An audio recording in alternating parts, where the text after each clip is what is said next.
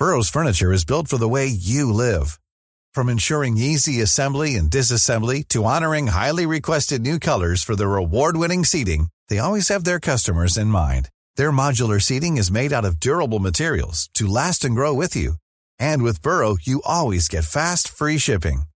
Get up to 60% off during Burrow's Memorial Day sale at burrow.com/ACAST. That's burrow.com/ACAST. burrow.com/ACAST. Millions of people have lost weight with personalized plans from Noom. Like Evan, who can't stand salads and still lost 50 pounds. Salads generally for most people are the easy button, right? For me, that wasn't an option. I never really was a salad guy. That's just not who I am. But Noom worked for me. Get your personalized plan today at Noom.com. Real Noom user compensated to provide their story. In 4 weeks, the typical Noom user can expect to lose 1 to 2 pounds per week. Individual results may vary. Since 2013, Bombas has donated over 100 million socks, underwear, and T-shirts to those facing homelessness. If we counted those on air, this ad would last over 1,157 days. But if we counted the time it takes to make a donation possible, it would take just a few clicks. Because every time you make a purchase, Bombas donates an item to someone who needs it. Go to bombas.com/ACAST and use code ACAST for 20% off your first purchase. That's bombas.com/ACAST, code ACAST. Hello and welcome to episode 38 of the world's first Paul Weller fan podcast. I'm Dan Jennings, and 10 years ago I gave up my live stream and career as a radio presenter with one big regret: never getting to interview my hero, the legendary British musician Paul Weller. This podcast exists purely to solve that issue. Welcome to Desperately Seeking Paul. And on this episode I'm joined by the wonderful singer-songwriter Matt Dayton. Frontman for the 90s acid jazz band Mother Earth, Paul Weller's guitarist of choice, he was part of the Weller Band during the Heavy Soul Tour 1997 to 1999, and he was even Noel Gallagher's replacement in Oasis. Critically acclaimed, yet an underground secret. Who is Matt Dayton? Well, you can find out on an amazing new documentary on Sky Arts, and if you haven't heard his solo LPs, then dive in as soon as you can. Plus, check out Family Silver, a band he created with Steve White and Damon Minchella. This is going to be fun, so let's get into it. Matt Dayton, thanks for joining me. All right, Dan. This is lovely. I'm going to kick off with the documentary. Usually I ask people how they first discovered the music of Paul Weller, but we have to talk about Overshadowed, the documentary, which at the release of this podcast will be on Sky Arts. People will be able to watch it. How did that all come about? How did it come about to tell your story in that way? It wasn't planned. It wasn't a planned film, or, wasn't kind of worked out in any way. It started when I was in a band called The Family Silver, which is a band that I absolutely loved being in with Steve White and Damon Minchella. We felt there's something very special about the group. We just felt really good being in it and writing these songs, and we'd recorded Electric Blend. And my mate Chris Sheehan, who publishes me songs, but he's also a good mate, was sort of adamant that I should have some kind of short film or something out saying what I do, because it was all scattered to the four corners of the wherever. LPs coming out for a month and then disappearing and all that kind of stuff. So my mate was keen to try and close it all in. So it was all, this is what he's been up to. So it started with the filming rehearsals with the Family Silver and our first gig in Chelsea. And there was like a proper film crew and everything. And I was a bit like, oh, this is quite serious.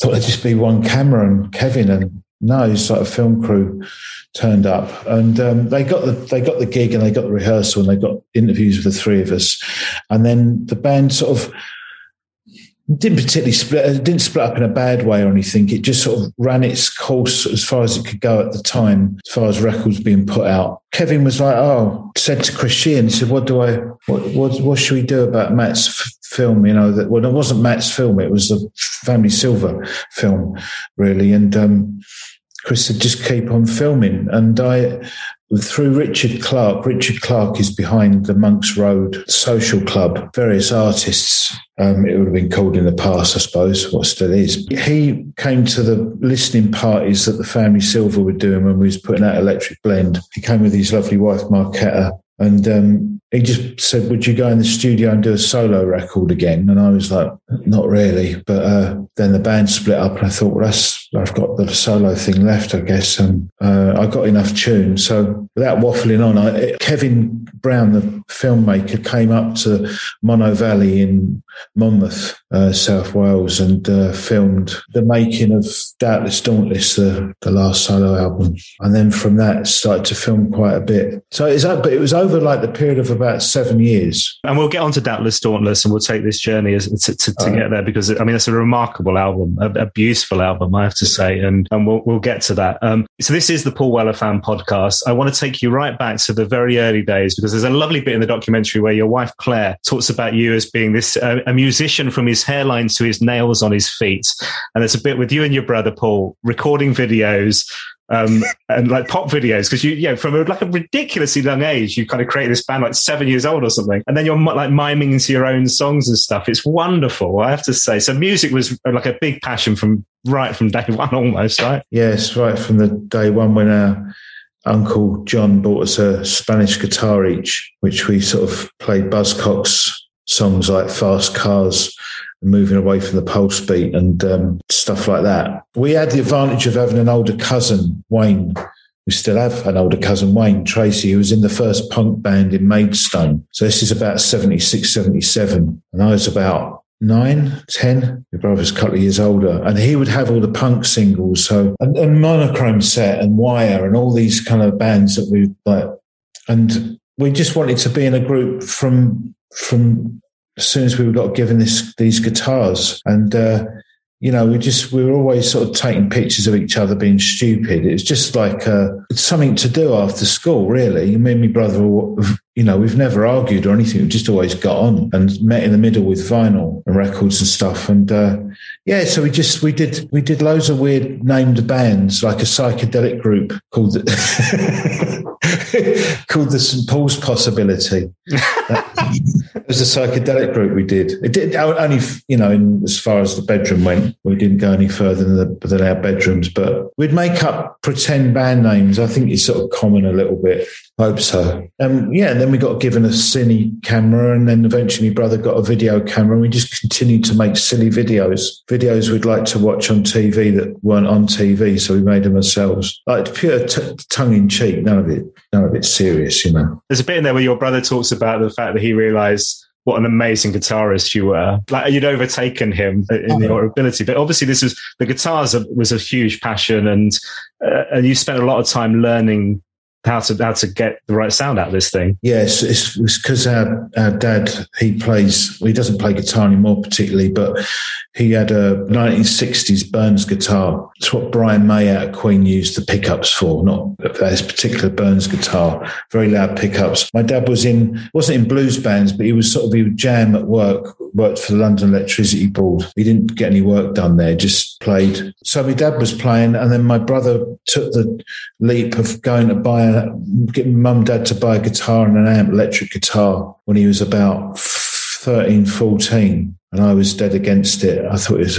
was a bit weird. And then we both played, but my brother's he's a really original guitar player. He's got some good, we'd take turns on the guitar. So he and my cousin Wayne would get hand-me-down guitars from Wayne, Les Pauls made by Satellite, the 70s company. So it was always sort of getting, into, and Wayne was kind of the explorer. He went out with this girl called Tracy, and his surname's Tracy. We said if she got married, she'd be Tracy. But it's Tracy Emin, the artist. Wow.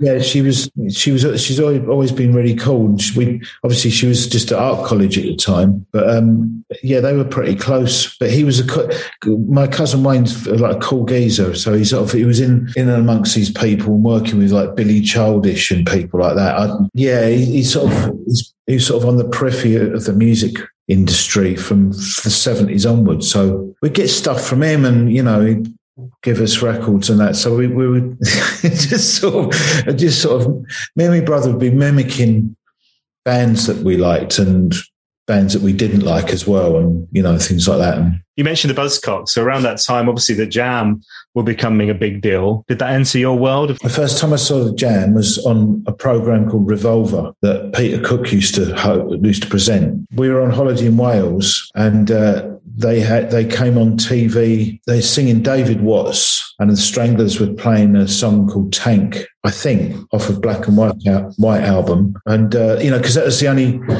It's a bit like now the only TV. I know the internet's sort of far-reaching, so it's better. But as far as TV goes, there's only Jools Holland for the past 30-odd years, which is fair enough. But there used to be like loads of music programs. So that was, Revolver was on at the time, 78, 79. And so we went out and got that. So you had to think about what single you were going to buy because it cost you pocket money. So we got David Watts. I think was it A-Bomb in Wardour. Yeah, double A side, wasn't it? Yeah, A-Bomb. Yeah.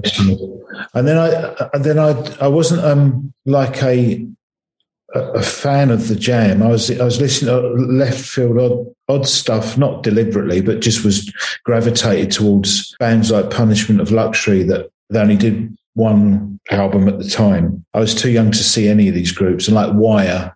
This stuff's coming from my cousin, a lot of it. But the Jam, I got into, my mate had the Gift when we was at school. And then I really liked Dreaming of Monday off of Sound Effects. And I love Shopping. I said to Paul, my favourite Jam songs are probably the last one you did, the B-side of, was it Beat Surrender? Yeah. Really, really good. I learned the solo off of Shopping. It was a really good guitar solo he does on it. So, but that was the first time I heard about him. It was TV. And at which point did you decide music was going to be your career and this was going to be, the living and the profession that you were going to pursue? Was that from the age like 9, 7, whatever it was when you got really early on? Yeah, because I know this is a Paul Weller podcast, but I was heavily into Queen because I was a kid and Queen were interesting. They were exotic and odd. Freddie Mercury was sort of just odd, and I found out we had the same birthday and stuff. And I thought, so pop stars I got the same birthday as this strange looking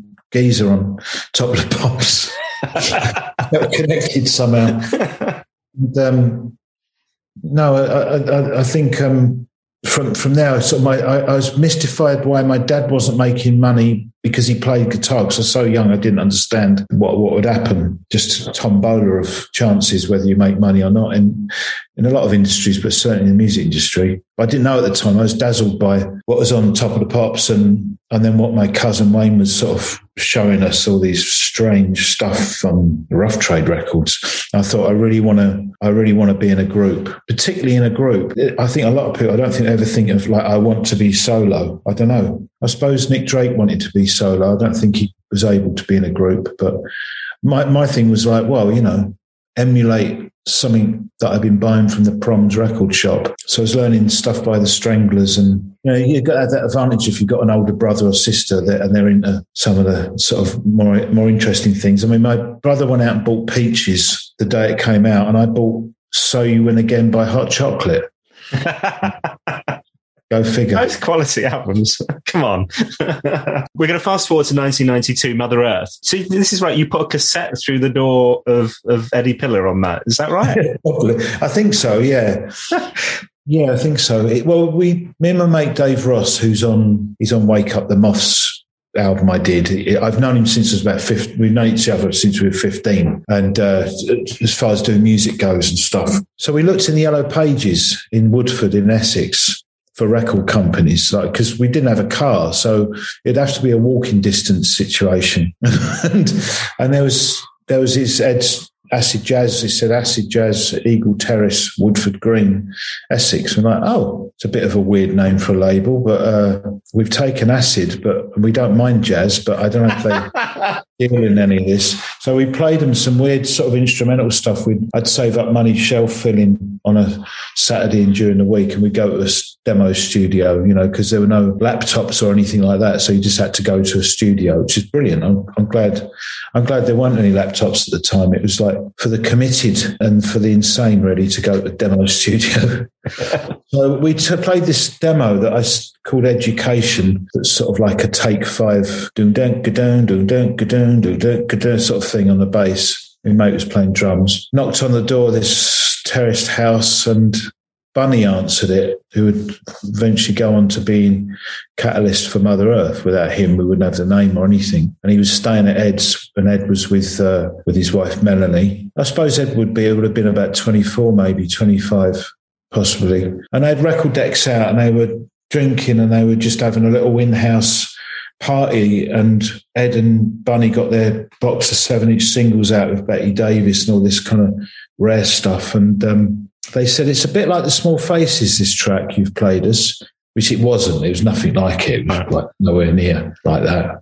And they didn't really find they could find a home for it. So we just hung out for a bit and then left, didn't think anything of it. And then it was in the back of my head after that. It's like, well, what stuff do they put out? But I got to know acid jazz via, eventually through another way of, so the studio we recorded at. Tona Debrett, she's in the Rock and Roll Swindle, was the singing tutor that taught. Right. I tried to teach Johnny Martin. Her son ran a studio in Tottenham Hale, and that was a demo studio that was nearby. That was a cab journey or a bus journey. It was one of the ones me and my mate Dave would use. And then me and Chris White, I knew Chris White through his sister. Well, I went out with his sister for a bit, and he was in the Kick, this sort of mod band on Eddie Pillar's Countdown Records, which was like a mod imprint. And they were doing a song called I Can't Let Go, Holly's track. And Chris White, who's a good singer, really. He doesn't sing now, but he sung all the harmonies and the lead vocal. And me and him would get quite messed up on a Friday night, listen to the Byrds and Hendrix and this weird album called White Noise, Electric Storm, and other stuff. And we'd imbibe certain things we shouldn't have, and go to the studio the next day and come out with mainly everything was on Echo. But this Debrett studio was where I was recording with my mate Dave on a Saturday there. Then on a Sunday it might be with Chris White, and then Chris came over one day and said, do you want to be in this thing called Mother Earth? He said, a geezer called Bunny's doing it. He's my old mate from school. And then Bunny came over and said, I recognise you from, last year or whenever it was when I came over with this weird demo. And they said they were looking for a guitarist. And I said, I've got a wah-wah pedal. Does that help? But not the guitar, just got the wah-wah pedal. I had the wah-wah pedal for psychedelic reasons. And me and Chris White were doing this band called the Indoor Motors that some people have heard and really like, but I suppose we could put it out one day. It was like 1990, and I'd left the Wolfhounds. That was the band I was in when I was about 21 the year before. It was like an indie band. I wasn't sure what it was about, but that's how I got to know Andy Golding, who's in the film, who's I've known for years. He's got his album out today, actually, Dragon Welding, Lights Behind the Eyes, really good LP. But I digress anyway. You only asked one question. That was a great answer. Eddie talks about you being the missing piece of the jigsaw for that band, and the People Tree is it's a remarkable record. And Paul Weller actually talks about how cool you look and what a creative time it was. And in terms of how cool you look, there's a wonderful bit of you talking about the facial hair. So people who remember this band, and actually when you were playing with Weller, there's a bit I think you're talking about the fact that you look like a Mexican guy. That was all by like a complete accident, the facial hair, yeah? It's done as a joke. It's done as a dare. Well, like a dare, I suppose, in a way. I mean, we wanted to be happy with what we had. But me and my brother went to Swanage in Dorset. We both had beards. It's when no one really had beards, I suppose. It's usually if you had beards, it meant you just hadn't shaved for ages. Yeah. It was not a fashionable thing. That's the fact with us. We hadn't shaved for ages, just lazy. And we just said, well, let's both do. I can't get sideburns. They just don't exist. My brother can get real good ones. So he had these mutton chop kind of Peter Green kind of things going on. I just did this kind of Mexican, this long moustache with a bit there. And we said, well, I don't know what the competition was. There was no prize. But we just sort of thought we'll just dare ourselves to go out on the town that night with these completely, is it incongruous, just odd-looking moustaches and that, and see if anyone clocks it. Just for a bit of entertainment, really. Same as what we were doing when we used to do music together, mess about. It's just in the same vein as that. And then I sort of just held on to my moustache, and it was like I suppose a week later when I got back from Swanage is when Chris White said, look, do you want to be in this Mother Earth project thing. It's not a real band. I don't know what it is, but Bunny's got these things called samples. So he went, oh, really digging the moustache. I thought, I suppose I'm stuck with it now, am I? So I didn't mind having it. It was a real nightmare it's always like one side was lopsided. Yeah. So. That's a cool look, I have to say. And in the documentary, they talk about like you growing in confidence as a songwriter at this point as well. But Paul Weller connection, he did backing vocals on the song Mr. Freedom. Was that right? Yeah. How did that come about then? Him and Eddie Pillar being mates, mod days. I'm not entirely sure because I think Anne-Marie, who worked at Acid Jazz, knew Dee, Paul's then wife. And so they just sort of came down and Paul came to a gig at the Subterranea we did right early on. Anne-Marie was really important in it, really. She was working at Acid Jazz and she knew them both and gave us, we couldn't believe it. I'd never had this thing before, this thing called a laminate, backstage laminate. I'd seen pictures of them, but I'd never actually had been offered one. Yeah. And it was when Paul was coming back playing, like we saw him at the Mean Fiddler. He'd just put his first album out, debut, like solo thing. So I think Mick might have been playing on it. He was there, Mick Talbot. They were like 3 gigs, I think. So we sort of got to know him from that. And he came to one of our gigs around the same time. And then he came down to the studio and then he just dropped by now and again. I don't think he lived too near, but I think he was in over West London somewhere. He'd just pop in and because he's so easy to get on with, it wasn't a problem to have someone you kind of recognised off the TV or, I'd had records by here and there and mates had records by. So he just really liked Mr. Freedom. So we just said, well, do you want to do a bit of vocals on it? And that's sort of how it happened. He played harmonica on, what was it? Grow Your Own, a Small Faces instrumental. And that was when Kenny Jones's son, Jess, was tape engineer at Acid Jazz. And Jess looked a spitting image of his dad in sort of like 1966. It's really weird. Like sort of an original Small Faces drummer and then an older version. Very odd. And obviously the Weller connection stays. You're in touch or you're pals. Paul talks about, there's a bit in the documentary, you find the quote, there's a bit in the documentary where Catherine Williams talks about you being the human leap year and that you'd kind of, you kind of go off on the radar for a bit, and then people would see you. And Paul talks about this. He says like, he hadn't seen you for a while and then you're back again. But Mother Earth is hugely successful, but burns out at the time. What kind of brought that to a close? I misheard the tour manager. This is the truth of it, really. I misheard the tour manager. He said they're having a meeting about getting a singer in. All right, this is just sort of around the time of when we were doing an album called You've Been Watching, which is deliberately titled because we were like, well, we were not going to do any more. And they have that at the end of those old BBC comedy things. I misheard that they had a meeting to get a singer in. We've never spoken about it either. If I'm right in thinking, a bloke called Matt Woodman, and they were having a meeting with Ed in case they were looking at singers in case I left. I wasn't being replaced. So because I misheard it, I thought, well, I'm going to stay in that band. And if they want another singer, I'll leave it. So I just misheard it, really. It would have carried on otherwise. Wow, so blimey. We didn't discuss it. It just went, I said, I'm not doing it anymore and it's not fun. And Chris White wasn't enjoying it anyway, to be honest, not to take the guilt off of me, but just it had run its course. I noticed something in the film I never noticed in real life is when Ed's being filmed. I remember seeing it in the rough cut and going, what's that? It's a silver disc on the wall. And I've looked at it and gone, that says Mother Earth on that. And that was the People Tree album, but we never got a disc at the time. This is not a complaint. It was just an observation. I don't know whether they could afford another silver disc, but I think what I'm saying is if we'd have been shown, this is not to blame Ed either, but or any of them, but if we'd have got wind that we'd gone silver, we'd have stayed together a bit longer, I think, because it has shown that we were doing all right. We couldn't tell if we were doing all right or not, other than when we played live. It feels like you were kind of like the Acid Jazz thing was both like a positive and held you back in a way in terms of it. You were the leading light of the Acid Jazz movement, but then at the same time, it's a bit of a kind of, I don't know, like a tag that's you're it's like not able to shake off in a way. Yeah, pain in the arse. It's difficult because, you got the word jazz in the title and acid, and that's a problem for HMV Records to stock you. They don't know what section. Yeah. So like our first gig was promoting Stone Woman that didn't represent the band by then. no one would have signed us. So Ed took it on. He took that on as a project. Be fair to the bloke, he saw that through. When there was no band, there was nothing. I was on a couple of tracks. Simon out the Heavies was on some tracks, which is really exciting because we looked at them as like, they're doing all right.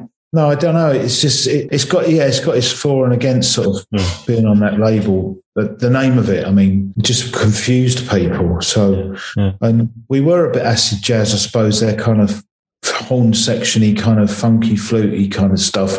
And then eventually they put us onto Focus Records to try and accommodate the fact that we started to sound less and less like a funky acid jazz group. We were, I was listening to Nirvana when they came out, and that's got nothing to do with acid jazz. I just like the heaviness of it. The anarchic side appealed to me. And Chris never really liked all the funk stuff. He was like Hendrix and the Byrds, or Byrds and Hendrix, one way around. And the Creation, he played a lot of the Creation stuff, Tom and stuff like that.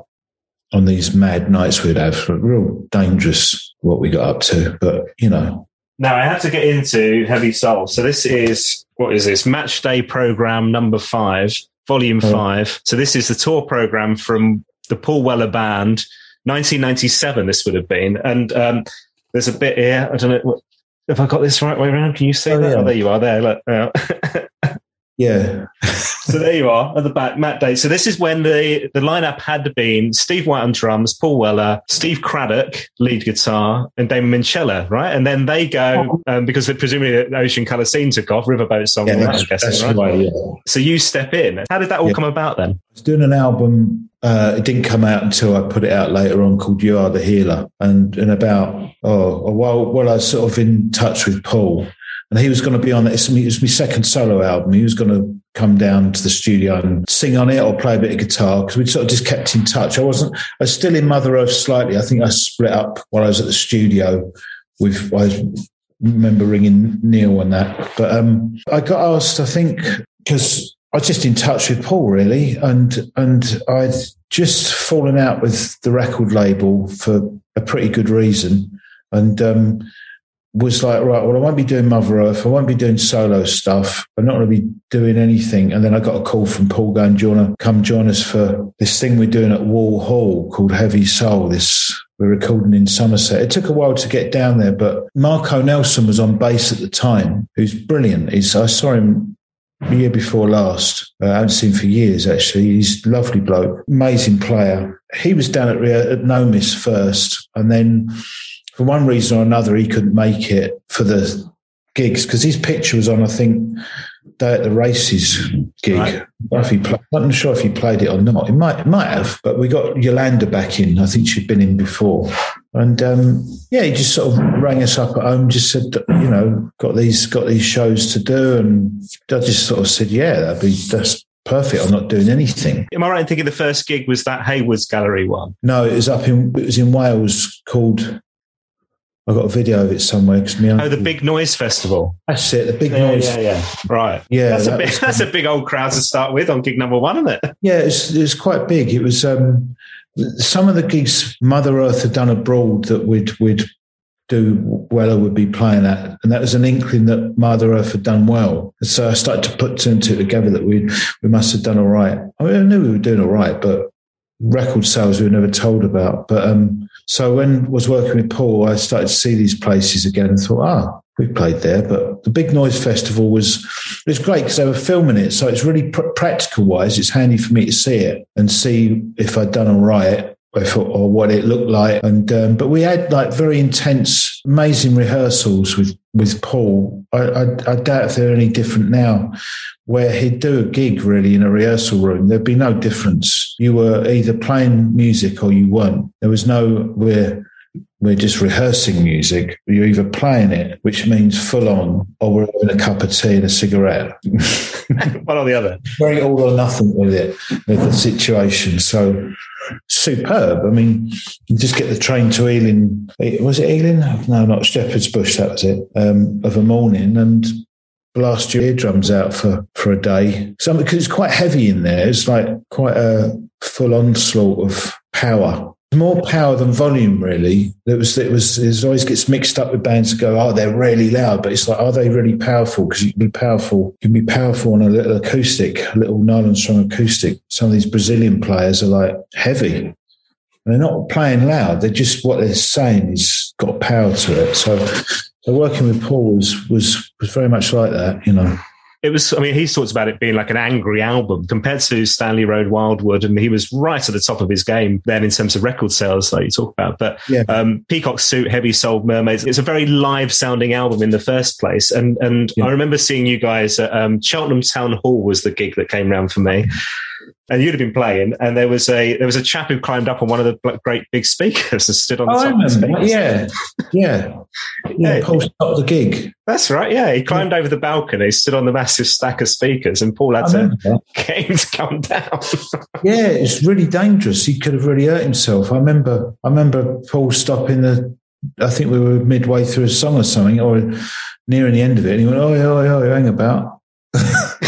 Fire Brigade. But there were some really special gigs around that time, like Tea in the Park, Don Valley. You went to the States as well? We played in LA, and it was a first for me. Mother Earth never went as far as America. We were going to go with the Black Crowes originally, but that would have been amazing, really. But so I was really nearly went, and then definitely going, and went to New York, and it's amazing. It's we did some really good gigs there, like theatre shows, and went to the Motown Museum, which is sort of, I think, a regular thing for Paul and his entourage to do, always to pay homage to the greats. He kept, I've seen pictures of him sitting on the steps with other lineups of the band, and it's always a stop off for him. It was really, really good to go in there, actually.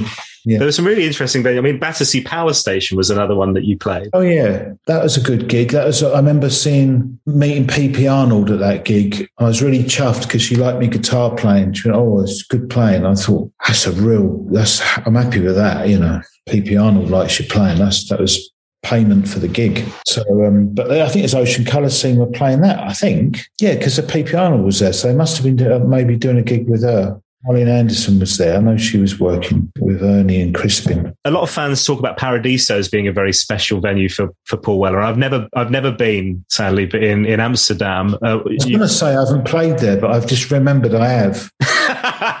Thinking I haven't played there. I'd love to play there, but I did, and it was special. It's a very, very special venue, and it lived up to its name. There was a really good guitarist I wish I'd have got his number. He's fucking brilliant. Gold top like I was using at the time. And he was playing like the guitarist that I always liked was Danny Kerwin out of Fleetwood Mac. I just like what he does. Him and Peter Green together are like evergreen. It's brilliant stuff. And this bloke was playing like Danny Kerwin stuff. They were back in the dressing room. We was chatting, just going, blimey, he's a really good guitarist. It's one of these people you just think, God, he'd do really well if he's in a band that sort of made it a bit. You'd get loads of work. But it was a good gig. It was really, I remember that. Yeah, Paradiso. Now, one gig that I imagine is particularly memorable, and it does come up in the documentary, is a visit to Paris. Oh, blimey. Yeah, it's terrible, really. I'm not proud of that. It got cancelled, you see. There's a dockers strike, I think, or a lorry driver strike, not a dockers strike. And so we redid the gig, and we got a little worse for wear on the way up there, and the rest of the band weren't there. It's just me and Paul and Kenny. Less said about it, the better. Paul says enough about it in the film. He does. So essentially, there was, I don't know who started it. I think Paul suggested you did. It was accidental. It was started at the bar a little bit, and then we went upstairs, and we hadn't checked into the rooms, and my bag swung round and knocked a picture off the hallway wall, like complete accident. And then Paul I think he accidentally bashed something over as well, and was like, "Oh my God, this is," and then it started, the thing happened, and then it was bad. Yeah. I asked to be upgraded. I remember that. After the destruction. Yeah, I went downstairs. I thought it was Keith Moon does that. So I just said, I need to be upgraded. Yeah, so this is probably like full on TVs out the window, that kind of thing, and trashing the hotel. But it was so dangerous. It really was really dangerous. But you spent a night in a cell with Paul. Is that right? In Paris? Yeah, it's just an unfortunate, as far as laws go, it's unfortunate that weekend France had passed a bill that if there were more than 2 or more people in a disturbance, it would be seen as a riot, which explained why there were 10 or 12 kind of riot police down in the concierge bit, up in the doors, because we were going to go on the bus to find where the bus was, but they blocked the doors. So I made a complaint to the receptionist, which was not what you do really. And we got put away for a bit. So yeah, it's bad because it just kind of like for the people working at the hotel, it's like, why have they done that for? And when I came to, I don't really know why we did it. It was just a strange day. The whole day was odd. It had weird electricity around it. We shouldn't have been going there. So I thought, thankfully, no one was hurt. I mean, that was the other side of it, But I'd heard so much about these things happening, not with the Jam particularly, but other bands that we were, hanging around with, going, oh, yeah, we did that the other night. And it started to sort of feel kind of acceptable, which is not acceptable behaviour. So I thought Paul had gone through it before. So I said, you've been in a cell before, haven't you? And he said, no.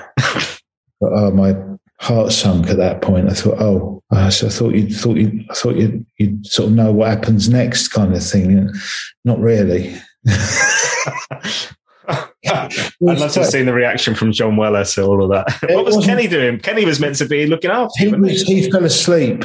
Oh, right. So he fell asleep at the bar. That's what happened. And it was a bit like, well, stop us. See if anyone can stop us. I don't know. It wasn't done. The overall thing was, it was done. As I say, hard to sort of. It's not to excuse it, but it was done we were laughing our heads off a lot, in a drunken, merry, mad, anarchic way, and it ended up really bad. But John had to come out. He was supposed to come out for a couple of days, I think, and he had some appointments he had to keep, and it was really. He didn't want it. He didn't want that to happen. I think, if anything, I was surprised I wasn't sacked there and then. You played with the band until 1999, and then a little gap, but then you became Noel Gallagher in Oasis. This is when Noel quit mid-tour, the summer of 2000, I think. Was that right? May the 24th. I remember. Well, that was a gig I did in Dublin, I think. And then this thing happened very quickly, quite out of the blue. I was going to be working with Paul, but I was in a really funny state back then. I don't drink anymore now and stuff like that. Just have a cup of coffee or whatever. But at the time, I wasn't drinking just coffee. I wasn't smoking just Benson and Hedges or whatever. So I was was a bit of not a tricky person. I was like easy to get along with, but I was I was a bit mind-altered a lot of the time. So Paul asked me to play at the Royal Albert Hall, I think, and I made some, I think, quite very unreasonable demands at the time, I think. And that went downhill. And then I got a call from Ignition management. So I kind of had a rough idea. I only knew that they did Oasis. I didn't know they did other acts at the time. That was thanks to Paul and thanks to Steve White, and Steve White's brother, Alan. I think they were in such a pickle that they had to think very quickly. And Alan, I don't think I'd seen Alan for a while, but I'd met him a few times because of Steve. And he put my name forward. Which is really good of him. And I'm sure Liam smashed a few hotel rooms in his time, I think we've read about. But yeah, possibly, yeah. I sort of was, after that room breakage stuff, we met Noel and Liam up in Scotland. We were all doing, I think it might be Tea in the Park or something like that. And they all went, hang on to your belongings, here's Matt. I remember that, thinking, oh, God. Or was it was somewhere we was at? They were like held onto the chairs when here he is. Oh, no, not a good reputation. So I ended up playing guitar for Oasis for a few months, which is good. I mean, what an experience. I mean, those songs and the Weller songs, it's such quality, aren't they? It's an incredible experience. Yeah, they really test out the guitar. People don't really appreciate how clever he is on the guitar. They know he's good, of course, but he's real clever he'll come up with chords that aren't, there's one on Science.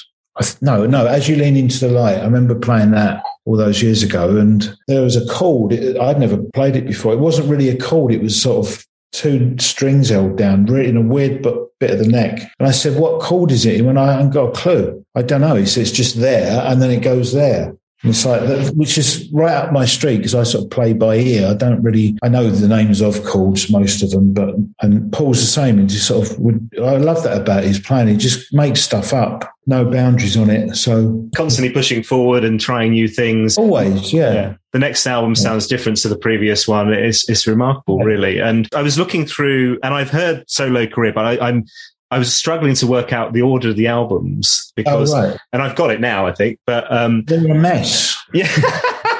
But there's what's called the Lost LP, which is The Common Good, which Paul plays on. And you mentioned Marco Nelson, Steve White, Mick Talbot, and we'll come on to them more in a sec as well. But it was, originally released on like a limited run and then disappeared? It got recorded around sort of tours and working with Paul and Oasis, and then I had this album. It was sitting there. I wasn't on the old record label anymore. I'd fallen out with that lot for various reasons, record label reasons, the usual stuff, really. It was really boring. I had the Common Good album, and then Noel rang us because I gave him a copy of it. I thought it might be up his street because it's electric and stuff, and I was really proud of it. And then he rang up and he said, I really like the album. I wouldn't mind putting it out on Big Brother Records. He loved it as well, and I sort of got why he liked it. Paul's playing's really good on it. And then one reason or another, that didn't happen. Maybe 4 months went by and I just sort of knew a friend of mine who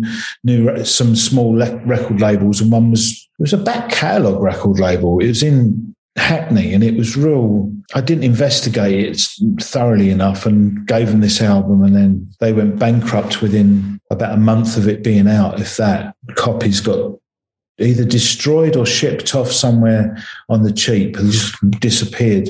It was out. It managed, I think, to get one review or a couple of reviews, and then it was gone. But I mean, it took a long time and a lot of love to put together for it to just appear for a week. But I was kind of used to it by then, not in a miserable way of like, oh, nothing's ever going to happen. I just thought this is a very hard time of the year. This is like the early 2000s, and I don't know what I'm doing. And, you put a record out and there's so much more to it than putting a record out.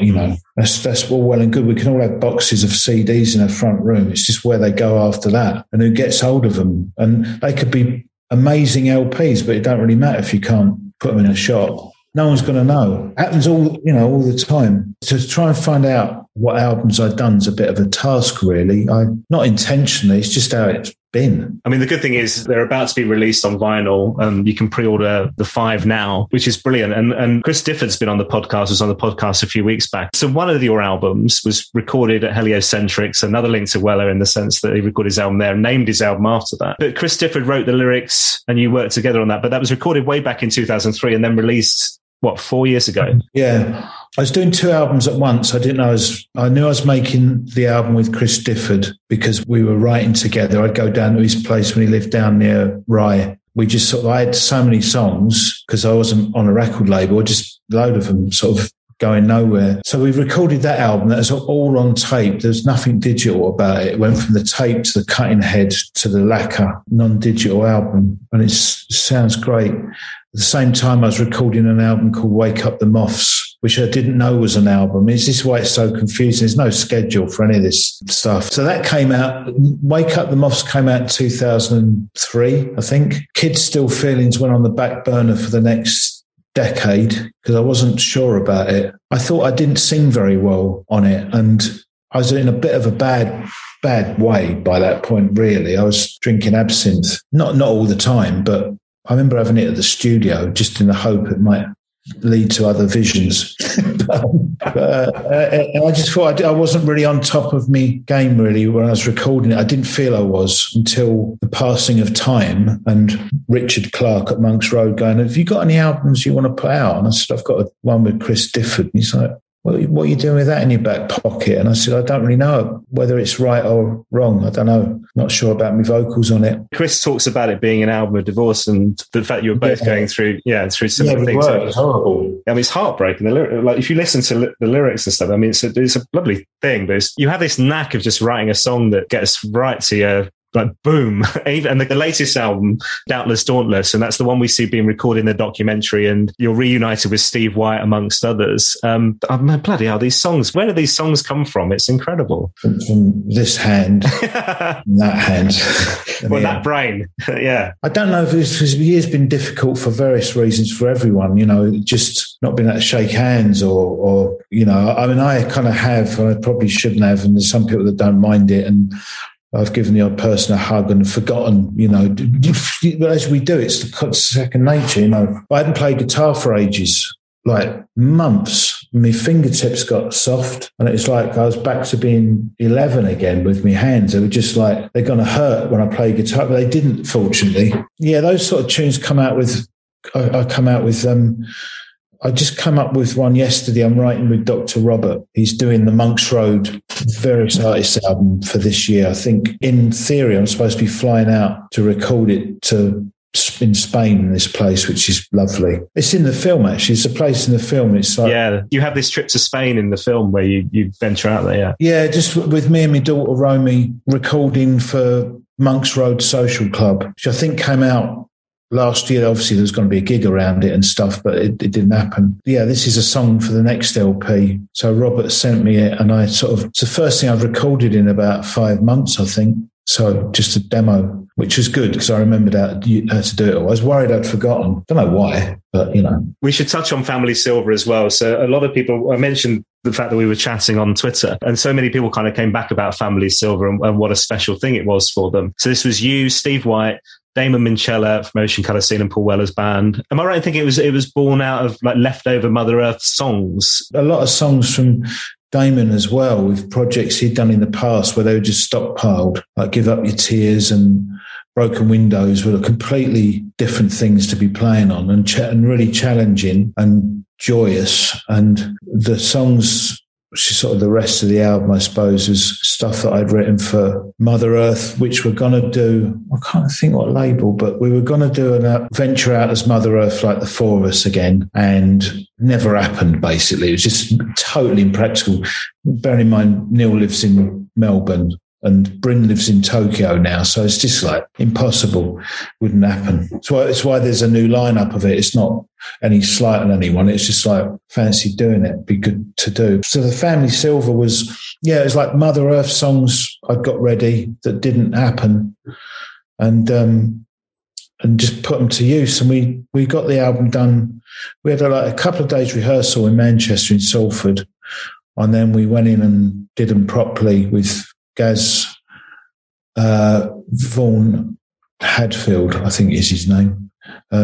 Really, really good engineer, lovely bloke. And it was like where Elbow have got all their main gear and everything. So you'd see them, they're really nice. They're kind of like help you with your amplifier and stuff. Like not affected by success or anything, just down to earth geezers. It's really nice, to see them just acting nice, But so we did that album, and we had a lot of high hopes for it. I just thought it's one of the best things I've been on to do with anything. It's just like I loved it. And you're playing with that rhythm section, you've got to behave yourself and play as best as you can.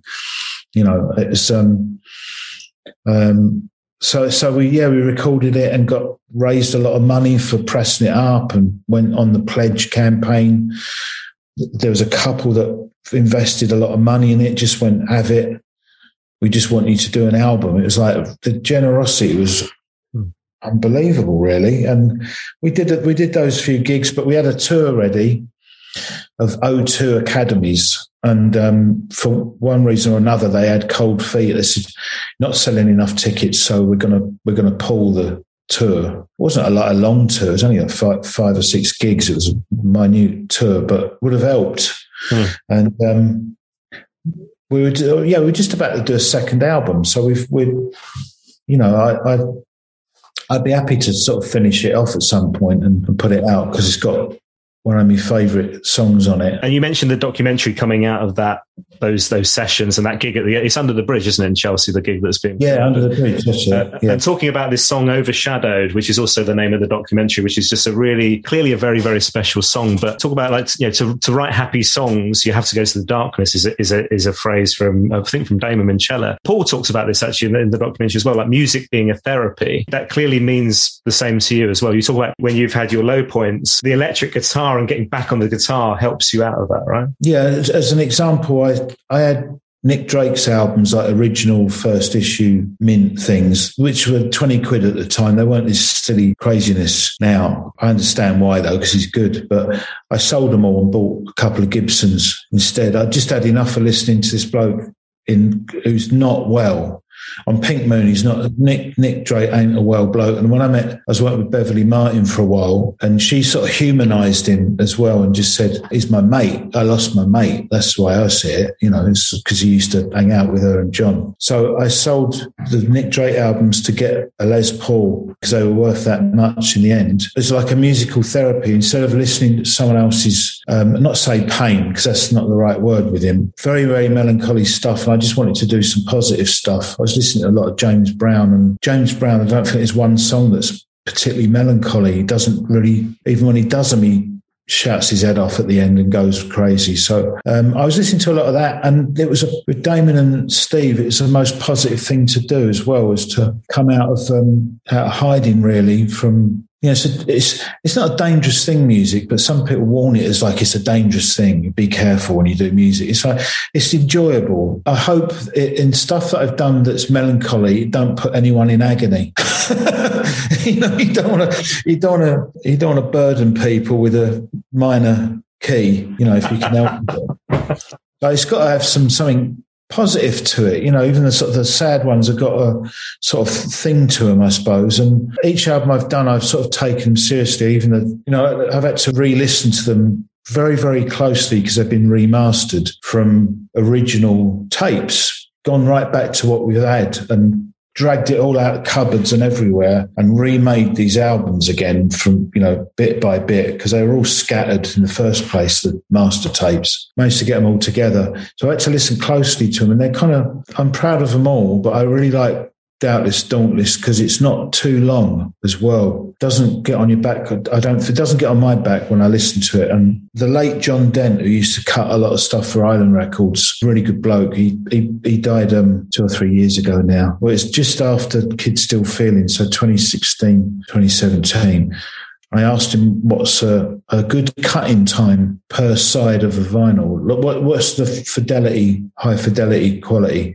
Where does it tail off? And he said about between 19 and 23 minutes a side. So I thought, okay, well, I'll record an album that's no longer than 19 minutes a side. Yeah, it was hard work doing Doubtless Dauntless because I was producing it, so I had to have it all on a schedule and within budget as well. I hadn't been in that situation before. Clearly, you're very proud of that latest album, and rightly so. It's it's a very positive LP, like you say, but it's a lovely piece of work, man. So and it's great to have you back. Obviously, in the time since the Heavy Soul period, there's been an awful lot of output from Mr. Weller, particularly over the past few years. Have you kept in touch, and what do you make of the latest stuff? He sent me a copy of On Sunset because I sent him Doubtless Dauntless. I got in touch with him again around about the time we were sort of in the middle of making the film to see if he had any memories on it, if he could help us out. Yeah, fair enough. I remember things. And so I was sort of back on the phone with him after a long while, really. I just sort of lost touch with most people. I just got married to Claire and we moved up to Wales, and I just sort of ticked along very quietly. So I think on Sunset, I haven't got a particular, there's Mirrorball, I think, from Sunset. There was another track, and I can't think what it is now, but I like the sound of the overall sound of the album anyway on Sunset. But I haven't heard Fat Pop other than I caught him on TV on the Jonathan Ross show with Leah. I hadn't seen Leah until last time I saw her, she was like 4 or something. It's mad. Where's that time gone, man? That's crazy. Yeah. But it's remarkable that every album sounds different to the last, and even the patch from kind of Sonic Kicks to, A Kind Revolution to True Meanings, right the way through On Sunset and Fat Pop the amount of stuff coming out of Black Barn Studios is incredible, isn't it? It's a busy place. It's a busy place. I haven't been there for yonks since late 90s, I think, probably. But I remember he wanted to buy it where it's situated is really good. You can really get into your music. So, I'm glad he's got he's got his money's worth from Black Barn. He's just never out of there, I don't think. So doesn't sound like it, does it? Right, so we should talk the new Mother Earth. So you checked with the original band members, so this will be okay. But the new Mother Earth is a completely different lineup, aside from you, obviously. That's the linchpin of this thing. But Mick Talbot's there, Style Council fella. As I publish this podcast, he'll have been on the one before. That's lovely. Oh, nice. Well, he's a lovely bloke, Mick, as you know. So he's easy, very easy to get on with. Got no ego. He's just into the music. You know, this sort of time of our lives, you want people that are into the music and not into their bullshit. So it's everyone, you know, Ernie McCone on bass and Crispin drums and Celine Fleming on vocals as well, and Mick playing some great things. So when I got in touch with Bryn, because he'd moved to Tokyo where his wife's from, because she wanted to see her parents again, you know, because they're getting on. I said, it's real dodgy to do Mother Earth with one person in it. It's real dodgy, but I really miss doing it. And you won't be able to do it anyway. Would you be offended if I did a different lineup? I said, but I'd get Mick Talbot in. He went, blimey, you know, I'd be chuffed if he's replacing me. So he was really kind about it. And Neil was all right. And Chris didn't mind at all. Chris is still is still in the UK. But that was thanks to Richard Clark, really. That was only because I was working with all those people on the Monks Road sessions. Family Silver had split up, and I just really, it's basically, I still wanted to be in a band and play electric guitar. So I thought, I'll ask Ernie and Crispin, who were just in the room with me at the studio. I said, look, Mother Earth is a bit iffy. I used to laugh at bands where it's just, you know, they had the original plectrum left. You know, it's just like, I thought, he's really not sure about it. I said, but who would play Hammond? And they said, well, Mick Talbot might do. And he was in the kitchen. I just thought, I can't ask him. I can't. He's not going to want to do it. It's obvious he's going to say no because it's him, you know. And he went, yeah. And I thought, oh, okay, bloody hell. Better do it then.